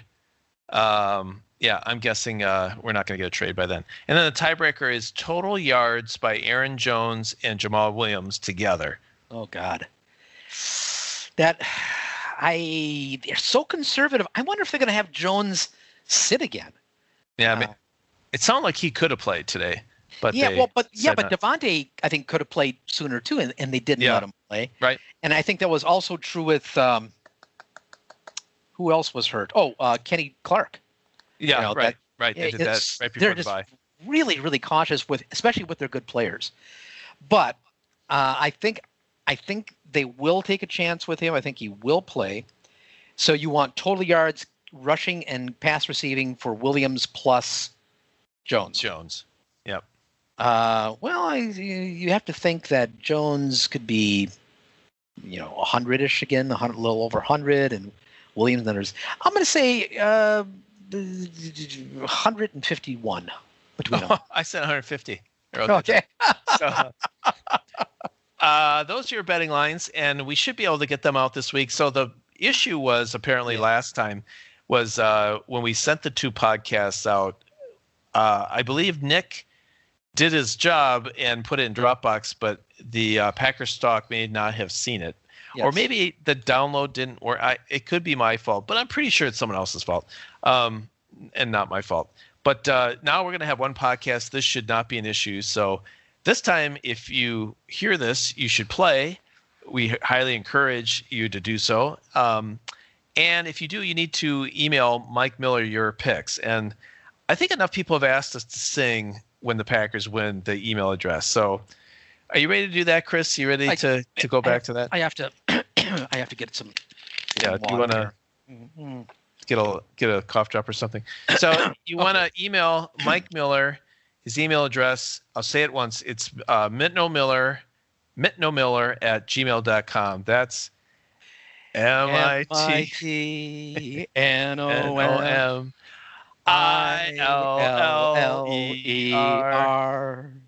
at gmail.com.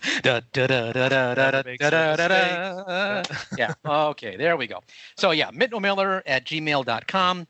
That is the place where you play the betting lines and where you get the chance to not go to the Packers Therapy Hotel and Casino because we don't want people to die of COVID-19. So, okay. Yeah. Okay.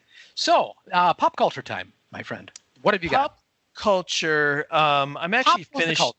Yeah, pop culture. I'm finishing up a few shows, so I don't think I have anything new. I do have to put another shout out to Lovecraft Country. That show is wild. I don't know if I've seen anything like it. And I really, really recommend that you listen to either the official podcast, where I think they have one of the writers on there, and they talk a little bit about, what they're trying to accomplish, not just from a story, but also from kind of a Black history perspective. The second to last episode, Chris, I think was really good. Now, I forget. Are you watching this one? We call that the penultimate episode, Dave. We don't call it the second to last episode. Yeah. Well, that's what people that have big vocabulary. Yeah, but are you watching that show? No, I'm not. I see it all the time in my news feed. Yeah. All the time. And so I know it's enormously popular, but I have not watched it.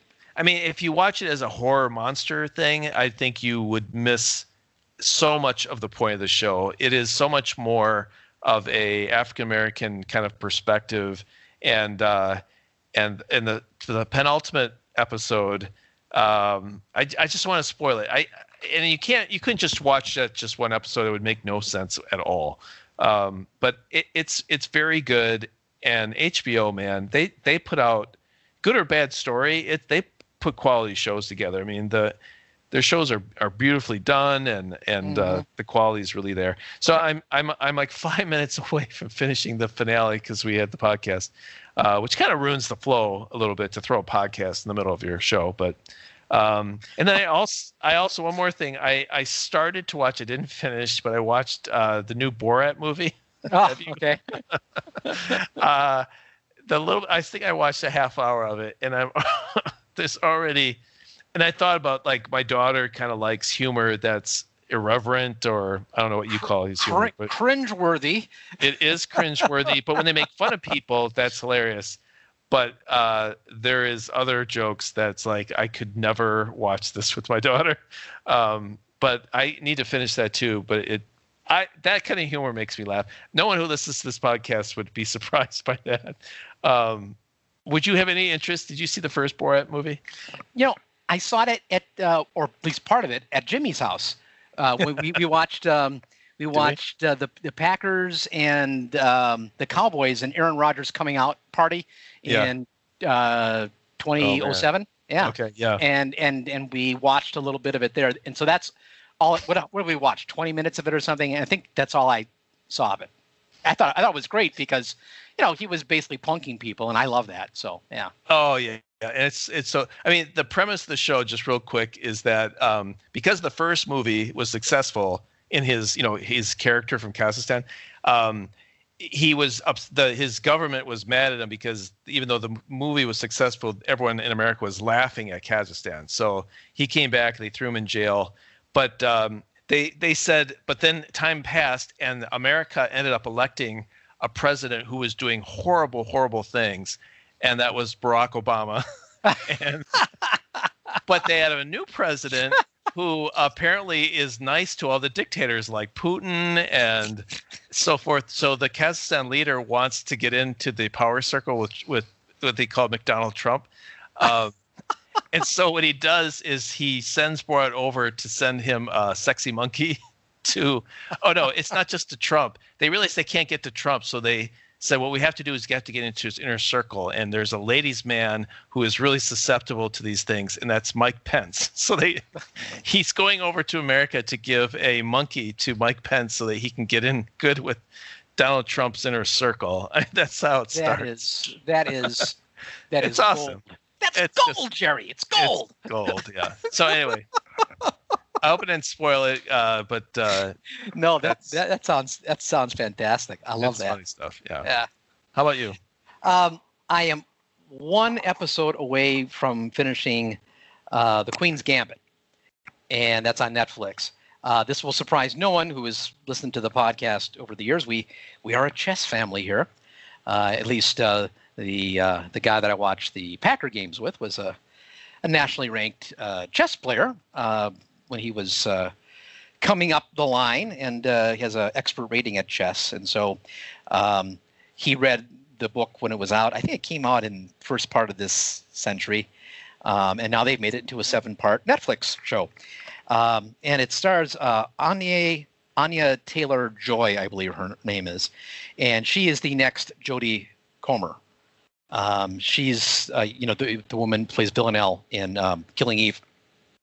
Both young British women none of anything you just said made any sense to me. I know Killing Eve. I know, but well, it's the one who plays Villanelle in Killing Eve. She plays the assassin. The assassin. Okay. Yeah. I didn't know she was popular enough to be. Oh yeah, to be replaced. Well, yeah, she's won an Emmy for that role. Okay. And she's magnificent. And this is kind of an Emmy turn here that's being done by Anya Taylor-Joy in the role as this young woman who's an orphan. It turns out this is horrible. Her mother commits suicide by getting in a car wreck, so that's terrible. She winds up in an orphanage. She learns chess from the janitor at the orphanage. She's got amazing talent, for an aptitude for the game. Growing up, I didn't have this personal experience. My son, it kind of, we found out accidentally that he was really good at this too, and then she gets, into tournaments and she does well and she wins. And it's very similar to the kind of situation we had around here. And, next thing she's playing in these regional, then national and international tournaments. And my son never played internationally, but he did make it to the national level. And, so she has this kind of coming out experience in that very self-contained, as you would imagine, that the stereotypical, chess player. But when you start, traveling and playing and exposed to different kinds of people, different ideas, the world kind of expands. Well, in her case, unfortunately, it expands toward addiction and alcoholism and different down stuff like that. Luckily, that didn't happen for my son, but it did bring him from a guy who went from like cheeseburgers with nothing on it to eating the eyes out of salmon because his chess coach was a guy from Russia, and he was exposed to literally a whole new world. His friends were Chinese. His friends were from Ukraine. They were people that didn't speak English as a first language, and so it was playing chess for him, for my son, was not just the competitive stuff and the confidence. And he won a lot of money, and played around the country, had a lot of really good experiences. But more than that, it was the people he met. And when you travel, there's 4 guys that rent a hotel room. So when he went away to college, it wasn't the first time he had, been in, away from home with other people, and then having to compete even when you're, sleeping on the floor in a hotel room to be able to do that kind of thing. And you learn about different people and different ways of life. And I think it has had a big positive impact on a guy that was kind of, maybe turned inwards a little bit, and chess, I think, opened up the world to him in more ways than just the game. And same experience for the star of the Queen's Gambit. It's you don't need to be, have a master level rating at chess to appreciate this. The chess is very accurate, and the tournament situation, the way they portray it, it's in the 60s, but it was true to how it was in the 90s as well. So it's a realistic movie that way. And it's a tough story, but an interesting one. And I would recommend it if for no other reason. Anya Taylor-Joy is really, I think she's one of the next great actresses. I think she's 24. She's British, and I think we're going to see a lot more of her. So I recommend The Queen's Gambit. Very good. All right. Okay. So let me see. Packers will play next week. They have got the Minnesota Vikings coming up. That will be at Lambeau Field. I didn't look at the forecast all week. I don't think, though, it's supposed to be even in the 40s all week. So looks like it's going to be cold. Be no fans. I don't know if we'll have still snow then, but we have snow right now on the ground in central Wisconsin. So winter, not just winter is coming, Dave. Winter has arrived in central and the White Walkers are on your front lawn, huh? That's exact. It's really terrible. I was after the game. I went on the treadmill and then I came upstairs, and before I closed the blinds, I looked outside, and the ground was white. And I thought, no, this is what, the 25th of October. We're not even at Halloween yet. This is wrong. Yeah. But no, there it was, my friends. So 2020 keeps kicking you right in the crotch, doesn't it? Yeah, and it's usually you'll get even weather in the middle 40s and 50ish, and that's just not been the way it's been around here. So 2020, my friends, cannot end soon enough. Let's put it that way. Yeah, seriously. So Packers will have the Vikings, be outside 5-1. I didn't see the score of the Bears game tonight, but they play tomorrow. They play. I thought it was tonight. Oh, right. Yeah, tonight is the Seahawks and this Arizona, which it was close. Actually, I'm showing it going to overtime, 34-34. Well, then Seattle's going to win. I mean, they got them just where they want. Yeah, that's right. Overtime. Yeah. They're paying the refs as we speak. Yeah. It's what they do. That's right. By the way, did you see the post-game interview with Mike McCarthy? No. No. He looks bad. I mean, he looks absolutely horrible. And they were down. Andy Dalton got hurt. He got taken out by a cheap shot. I saw the result, and I'm hearing, what I did see is, the Terry Bradshaw, Howie Long, conversation after the Packer game, and they look at each other like something's going wrong in Dallas. Like, it's just not good. And I think, that poor McCarthy. I get him back home doing the coaching circle where they look at film and his poor wife's like, oh no, he's gonna be home sooner than later. So well, but I think those contracts are guaranteed. I think he signed for 4 years, I think. He's not gonna make it through the season. Well, I don't think so either. And they have enough money that they'll say, fine, just get rid of him and we'll start from scratch. And then Mike gets paid. Good for him. He can move back up here.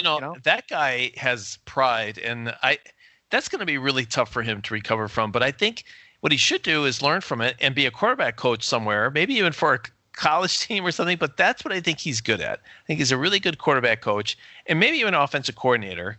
But that's what Mike Sherman did, right? He went to college and high school. Head coach of Dallas Cowboys. Man, who couldn't see that disaster coming? That I feel very bad for him.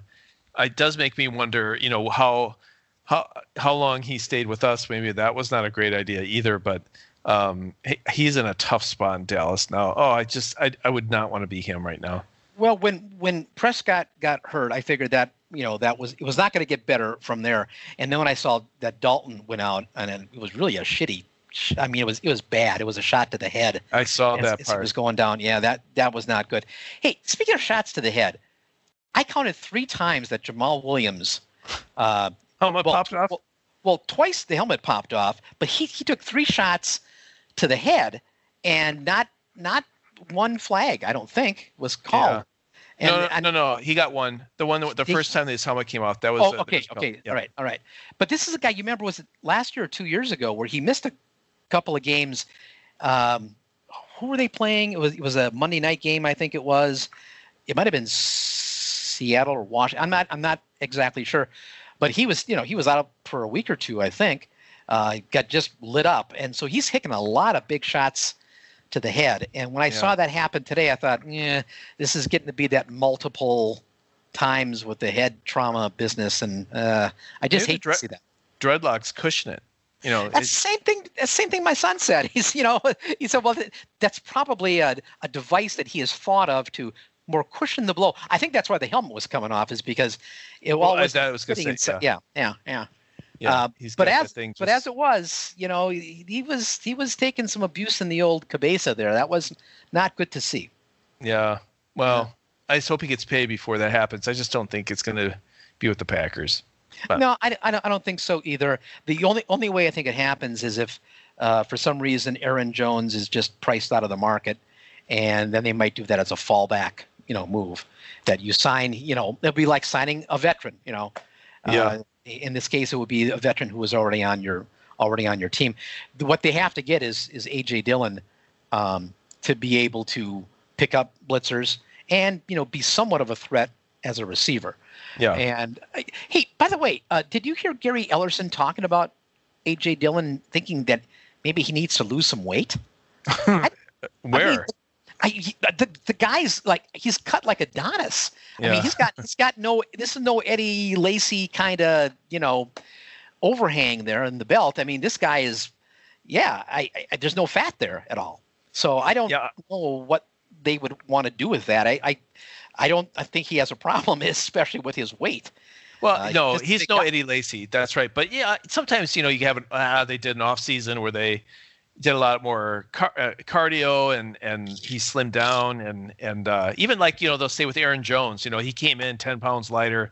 It does seem like they miraculously find a way to do that. But I kind of want to see him be this bruising back, especially if he can be complemented with Aaron Jones and with Jamal Williams for this year. But I don't know if I'd like to see him, and I want to see him get the ball in the goal line situation too. I want to see him be a guy that just bowls guys over, but we'll see.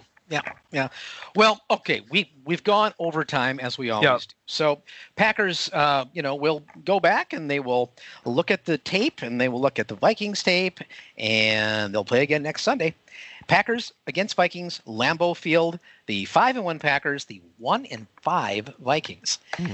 That part of 2020 is just fine. That can continue indefinitely. That part of it, yeah. So, anyway, we're going to be back next week. We'll talk more about it. But until that time, I'm Chris, and I'm Dave, and that is Packers Therapy.